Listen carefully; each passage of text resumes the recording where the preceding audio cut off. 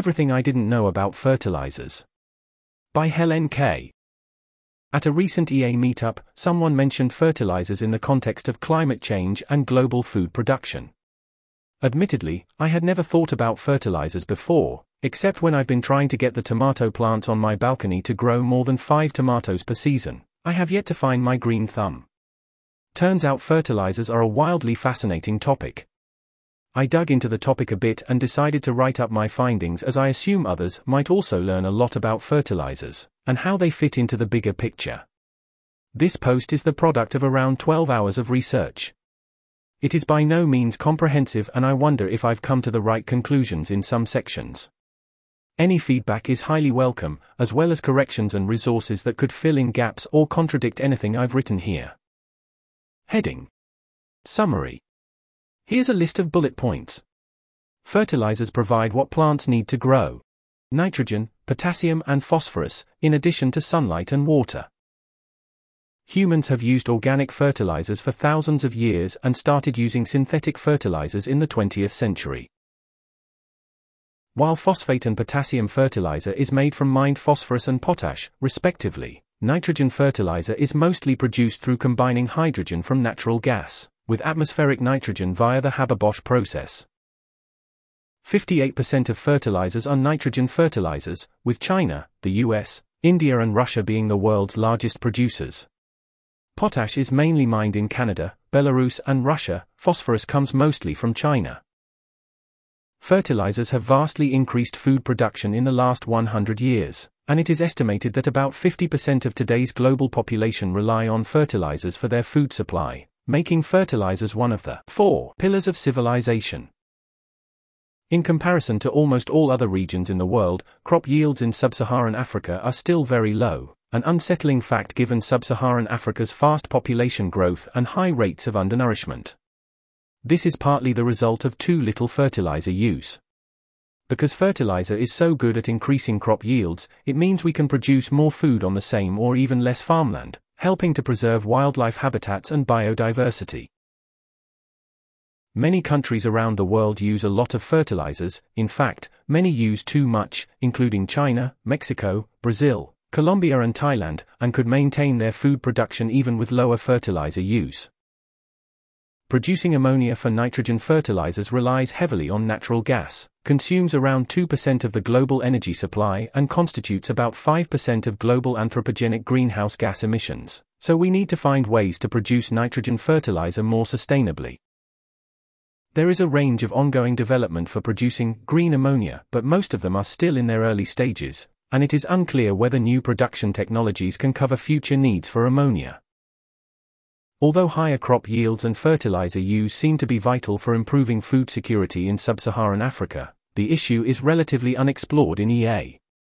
It seems worthwhile to have a deeper look into this issue, and think about potential cost-effective interventions as well as how they compare to top interventions in global health and development. That's the end of that list. Heading: What are fertilizers? Plants need 3 things to grow: sunlight, water, and nutrients. Fertilizers provide plants with the latter, more specifically with phosphorus, potassium and nitrogen. 1. Hang on, but why do we need to give a plant nitrogen? Isn't our air made up of 78% nitrogen? Yes, but atmospheric nitrogen cannot be used by plants directly and instead needs to be converted into ammonia, or other nitrogenous compounds in the soil. This process is called nitrogen fixation, and is carried out by certain soil microorganisms or takes place during lightning. The only plants that can turn nitrogen from the air into ammonia themselves are legumes, including beans, peas, and lentils. 36. Heading: How are fertilizers produced? Out of all nutrients, plants are usually in shortest supply of nitrogen. For example, 1 hectare of farmland has on average 10 to 15 kilograms of nitrogen available per year, via biological nitrogen fixation through bacteria and lightning, but grain crops need around 10 times as much for an optimal harvest. 3. So it's no wonder fertilizers are as old as agriculture itself. Traditionally, they come from organic sources like human animal manure and plant compost. 1. However, organic fertilizers don't contain enough nitrogen to cover most plants' nitrogen needs due to their relatively low nitrogen content. 14. Nitrogen supply is also limited by the total availability of organic fertilizers. Even during the Industrial Revolution in Europe, when much of the manure of animals and humans from cities was used to fertilize crops, fertilizer demand could still not be met. 3.14. In the 19th century, people started experimenting to make synthetic fertilizers. At the beginning of the 20th century, the Haber-Bosch process was developed, which uses natural gas and atmospheric nitrogen to produce ammonia, the basis for nitrogen fertilizers. Incidentally, ammonia is also used to make explosives, so the industrialized ammonia production after World War II was helped by utilizing obsolete wartime bomb factories. The Haber-Bosch process remains the most common way to produce nitrogen fertilizer until today. 1. Over half of today's global fertilizer consumption is nitrogen-based. 4. Its production is fairly centralized, with the largest producer being China, followed by the US, India and Russia. 27. So much for nitrogen. What about phosphorus and potassium? Both are sourced from mined materials. Phosphate fertilizers are made from phosphate rock and primarily produced in China and Canada, while potassium fertilizers are made from potash, mainly in Russia and Belarus. 1.4.6. Heading: Fertilizers are really awesome. What I was most surprised to learn was how big of a deal fertilizers were and continue to be for humanity. Fertilizers have vastly increased food production in the last 100 years, and it is estimated that we can feed almost twice as many people today as we would be able to without synthetic fertilizers. 2. This is why, together with steel, concrete and plastics, ammonia is regarded as one of the 4 pillars of civilization. In the last 50 years, the global population has roughly doubled, so it is astounding that we've been able to feed everybody. This is largely thanks to the Green Revolution, which started in developed countries after World War II and spread around the world throughout the 20th century. The Green Revolution brought about the large-scale use of technology in agriculture, including high-yielding crop varieties, improved irrigation systems, mechanization, and, you guessed it, increased synthetic fertilizer use. 7. To cite some numbers and make this boost in crop yield more palpable, between 1961 and 2021, the average global cereal yields have risen by 320%, from 1.4 to 4.2 tons per hectare per year, soybean yields by 250%, from 1.1 to 2.9 tons per hectare per year, and potato yields by 170%, from 12.2 to 20.7 tons per hectare per year. 8. I can recommend having a look at our World in Data's resources for more examples of how crop yields have risen over the years. Fertilizers are not the only thing responsible for this, but they are nevertheless an extremely important contributor. The only region that hasn't profited as much from the Green Revolution is Sub-Saharan Africa, and compared to basically all other regions in the world, crop yields are still meager. 11. For instance, cereal yields are 50% of that of India and 20% of that of the US. 12. One of the main reasons for this is that fertilizer use in Sub-Saharan Africa is lower than in any other region. For example, while China uses around 260 kilograms per hectare of cropland per year and the US 96 kilograms, Sub-Saharan African countries only use around 20 kilograms, 26. This is worrying, considering Sub-Saharan Africa is the poorest region in the world, with 40% of people living below the poverty line of $1.90 per day. 13. The region's population is expected to grow a lot in the coming decades, an estimated 1.1 billion by 2050. So making their food production more efficient is vital. This means pushing fertilizer use in Sub-Saharan Africa is critical to reach a more self-sufficient food production and to feed its population. Currently, the region is a net importer of food. 13. 14. Since the Industrial Revolution, more efficient food production meant fewer and fewer people had to work in agriculture. While around 1800, 40 to 60% of the European population worked in agriculture, nowadays only 2 to 5% does so. 9. Compare this to the 50% of people in Sub-Saharan Africa still working in the agricultural sector. Being an African farmer generally means earning very little, thus having low chances to escape extreme poverty. So allowing more people to leave agriculture and work in a different sector, all enabled through more efficient farming, would help raise their income. 13. Another crucial reason for increasing fertilizer use in Sub-Saharan Africa relates to the connection between fertilizers and land use. Because fertilizers are so good at increasing crop yields, it means that while global food production has vastly risen, the area of agricultural land needed has only slightly increased. For example, although global cereal yields have grown by 280% between 1961 and 2014, land used for it has only increased marginally, by 16%. Land use for cereal production has even gone down in Europe and the US, 11. By contrast, because sub-Saharan Africa hasn't succeeded in making its food production more efficient, it is using more and more land to grow food, with meager gains, 13. There's an image here, see the original post. Nowadays, nearly half of all habitable land is used for agriculture, 15. This is bad because farmland expansion is the greatest factor driving habitat loss and with it loss of wildlife and biodiversity. Because of population growth as well as rising demands for meat and dairy, the world is estimated to need around 26% more cropland by 2050, an area the size of India and Germany combined. Most of this expansion in agricultural land is expected to happen in sub-Saharan Africa. Consequently, the region is projected to have the greatest loss in natural habitat, over 12% compared to the global average of around 6% over the same time period, 16. So to boost crop yields without using unnecessarily more land, there are a few things we can do. Reduce food waste, shift towards a more plant-based diet, and optimize trade so production moves from countries that are projected to have the highest habitat losses to countries where fewer species are threatened by extinction.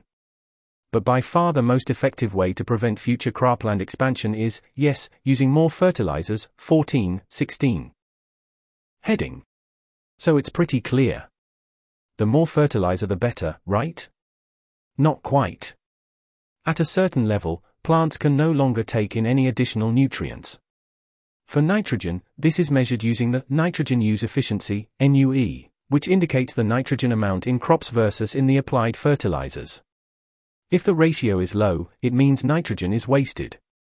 Indeed, several countries use too much nitrogen fertilizers, including China, Mexico, Brazil, Colombia, and Thailand, which could maintain their food production even with less fertilizer use, 17. Globally, only 35% of applied nitrogen is used by crops, 35. Overusing fertilizers means plants cannot completely make use of the nutrients, so they leak into the soil and water, causing toxic pollution, for example, from ammonia leakage into water, causing the suffering and death of aquatic life. 31. Soil and ocean acidification, and eutrophication, that is, excess nitrogen and phosphorus in water, leading to plant and algae growth, ultimately killing aquatic life due to oxygen depletion. 1. Currently, several new developments try to optimize fertilizer use, such as applying them according to sensor data and using coated fertilizers, that is, fertilizers that release more nutrients into the soil and less into the environment. 6. Other approaches include government regulations or removing monetary incentives for farmers in order to use less fertilizers. During the Green Revolution, many governments, especially those of low-income countries, started to subsidize fertilizers, which in some cases led to an overuse. 17. China is one example of a country having removed subsidies for fertilizers in 2008, thus lowering their overall fertilizer use, although it's still really high. 1. Apart from creating environmental damage, nitrogen fertilizers and their production emit lots of greenhouse gases. Since most ammonia is produced with the Haber-Bosch process, it relies heavily on natural gas as a hydrogen source. Additionally, the Haber-Bosch process is very energy intensive. Temperatures of 400 to 500 degrees Celsius, and pressure of around 100 to 300 bar are necessary to combine hydrogen and atmospheric nitrogen. 14. 96% of the required hydrogen for ammonia comes from natural gas. Around 3 to 5% of global natural gas production goes towards ammonia production, which constitutes 1 to 2% of global energy production. 28. All in all, fertilizer production is estimated to make up 5% of global anthropogenic greenhouse gas emissions. On top of that, when applying nitrogen fertilizers to the soil, they release nitrous oxide, which has 300 times more global warming potential than CO2. 1. Heading. What does the future of fertilizers look like? The claims made in this part are somewhat shaky and I'm not very confident in what I'm saying, mostly because discussions about sustainable ammonia production are quite technical and far outside my area of expertise. But here you go anyway. A lot of what I've written above boils down to two facts. 1. The world needs fertilizers to feed its growing population. 2. We must find alternative ways to produce nitrogen fertilizers if we don't want to rely on fossil fuels anymore. That's the end of the numbered list. It seems like a substantial amount of R&D is happening around green ammonia. The need for a more sustainable way to make ammonia doesn't only depend on fertilizers. Ammonia is also used in producing plastics, explosives, and synthetic fibers. 27. Plus it could be a promising future energy carrier. Since ammonia could store energy from renewable sources in liquid form, and is great to cheaply transport over long distances without much energy loss, it seems like a promising candidate to replace fossil fuels in shipping, power turbines, and maybe even jet fuel. 22. 28. Although batteries are another great way to store renewable energy, it cannot be used for large-scale transportation. Ammonia, in contrast, could be used to transport energy through pipelines and shipping and burn it in power plants, much like oil nowadays. 22. 23. This means sustainable ammonia could be key to more than just the fertilizer sector, leading to more investments and R&D in this space. 28. As I've written above, ammonia production with the Haber-Bosch process greatly relies on natural gas for hydrogen. So one alternative is to try to find ways to make renewable hydrogen, such as through water electrolysis, that is, splitting water into hydrogen and oxygen using electricity, solar thermal cycles, that is, using a solar-powered electrolyzer to split water into hydrogen and oxygen, or biological processes, that is, using biomass as a renewable energy source for hydrogen production. 23. 28. The other alternative is to skip the Haber-Bosch process altogether and find completely new technologies to produce ammonia, for example, through non-thermal plasma synthesis, that is, producing ammonia with only water, air and electricity in an electrochemical cell, or by utilizing the kind of microorganisms which produce ammonia in nature. 25. 28. Some of these solutions could enable a more distributed and even on-site nitrogen fertilizer production, which could reduce transportation costs, energy as well as the complexity and vulnerability of large-scale fertilizer production systems. By contrast, 30% of ammonia is currently produced in large ammonia plants in China. 25, 27, 28, 29. Unfortunately, most of these new technologies are not yet available at commercial scale and are still in their demonstration phase. 27. The UK and Japan run experimental wind-driven green ammonia plants, while the US and Australia already have green ammonia plants that can produce a couple of thousand tons of ammonia per year. However, all existing sustainable ammonia plants only produce a negligible fraction of the around 200 million tons of ammonia produced every year. 22, 28. There is still lots of progress to be made. This means in the coming years and decades, governments and producers are expected to move a lot more investment into R&D. Farmers need to be enabled to practice more efficient fertilizer use, and researchers encouraged to do more early-stage technology research. 27. Heading: My takeaways and unanswered questions. In the social circles around me, fertilizers tend to have a primarily negative association, and discussions typically revolve around the damaging effects of fertilizers on the environment. Not that there are a lot of discussions about fertilizers going on around me anyway. I had never given much thought to fertilizers before, but I come away from this research feeling very positive about them. I, and many others reading this, probably wouldn't exist without them. The most important takeaway for me is that more efficient food production in sub-Saharan Africa would be a big deal, and could improve the lives of many, both through reducing general undernourishment and the risk of famine, as well as by enabling people to move out of farming, and potentially earn more money in other jobs. Fertilizers are only one part of the equation, but from my research it seems like it's an important one. Yet it appears like increasing crop yields and fertilizer use is a rather unexplored topic in EA. A quick look at the research published by some EA organizations, including Open Philanthropy, Rethink Priorities, Charity Entrepreneurship, Founders Pledge, shows that virtually none of them are talking about this issue. And food security topics on the EA forum are mostly discussed regarding its relevance for long-termism, not in the context of global poverty. The only EA-ish organization I could find which runs programs around fertilizers is One Acre Fund, recommended as one of the best charities by the Life You Can Save. They supply smallholder farmers in sub-Saharan Africa with farming supplies, including fertilizers, and provide training, including how to efficiently apply them. The Center for Global Development and Innovations for Poverty Action both do research on agriculture and food security in Africa. However, I couldn't find anything specific about fertilizers in their work.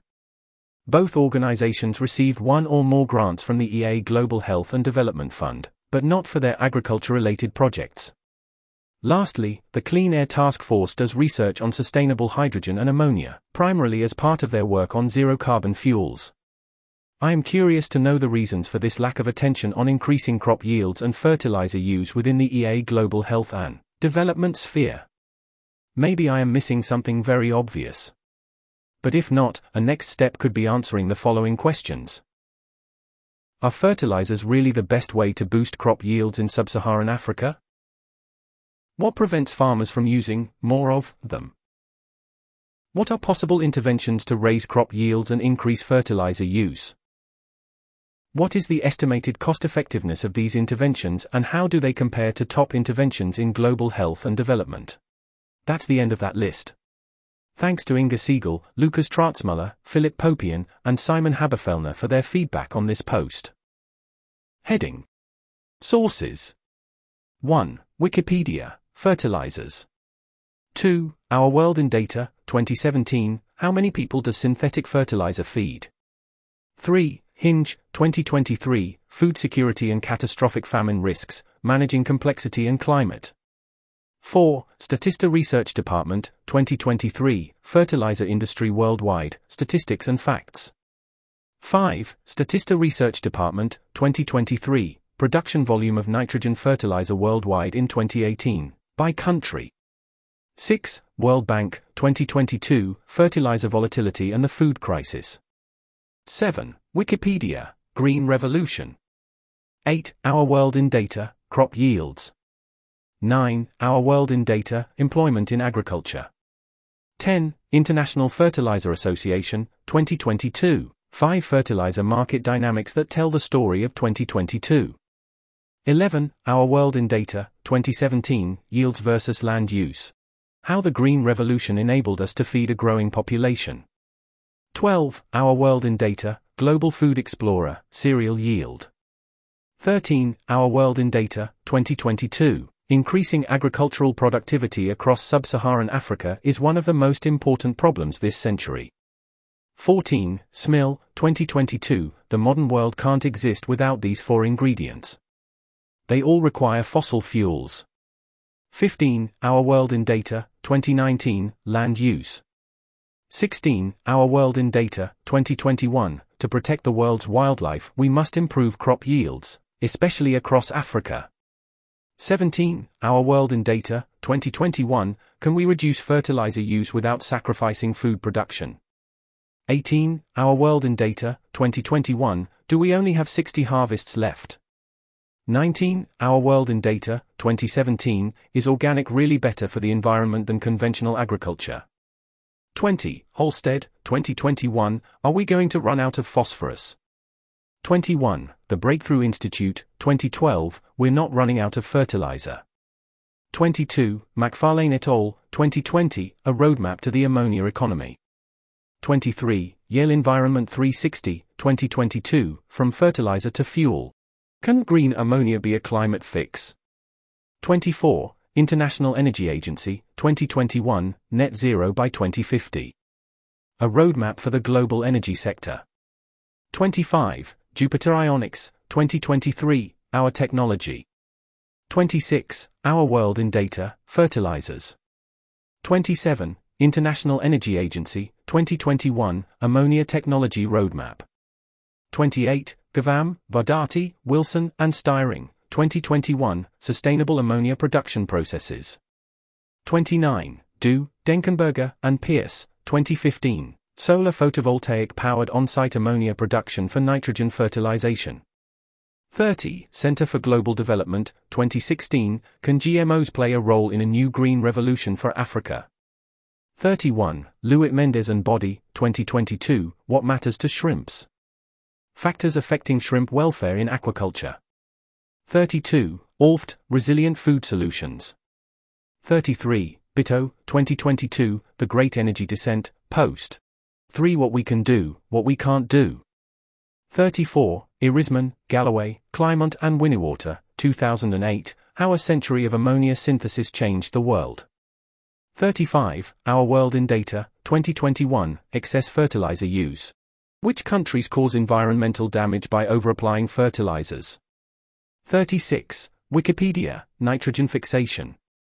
37. Our World in Data, Hunger and Undernourishment.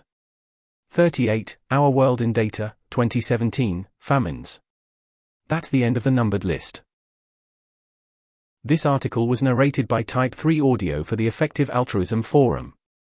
To report an issue or give feedback on this narration, go to t3a.is.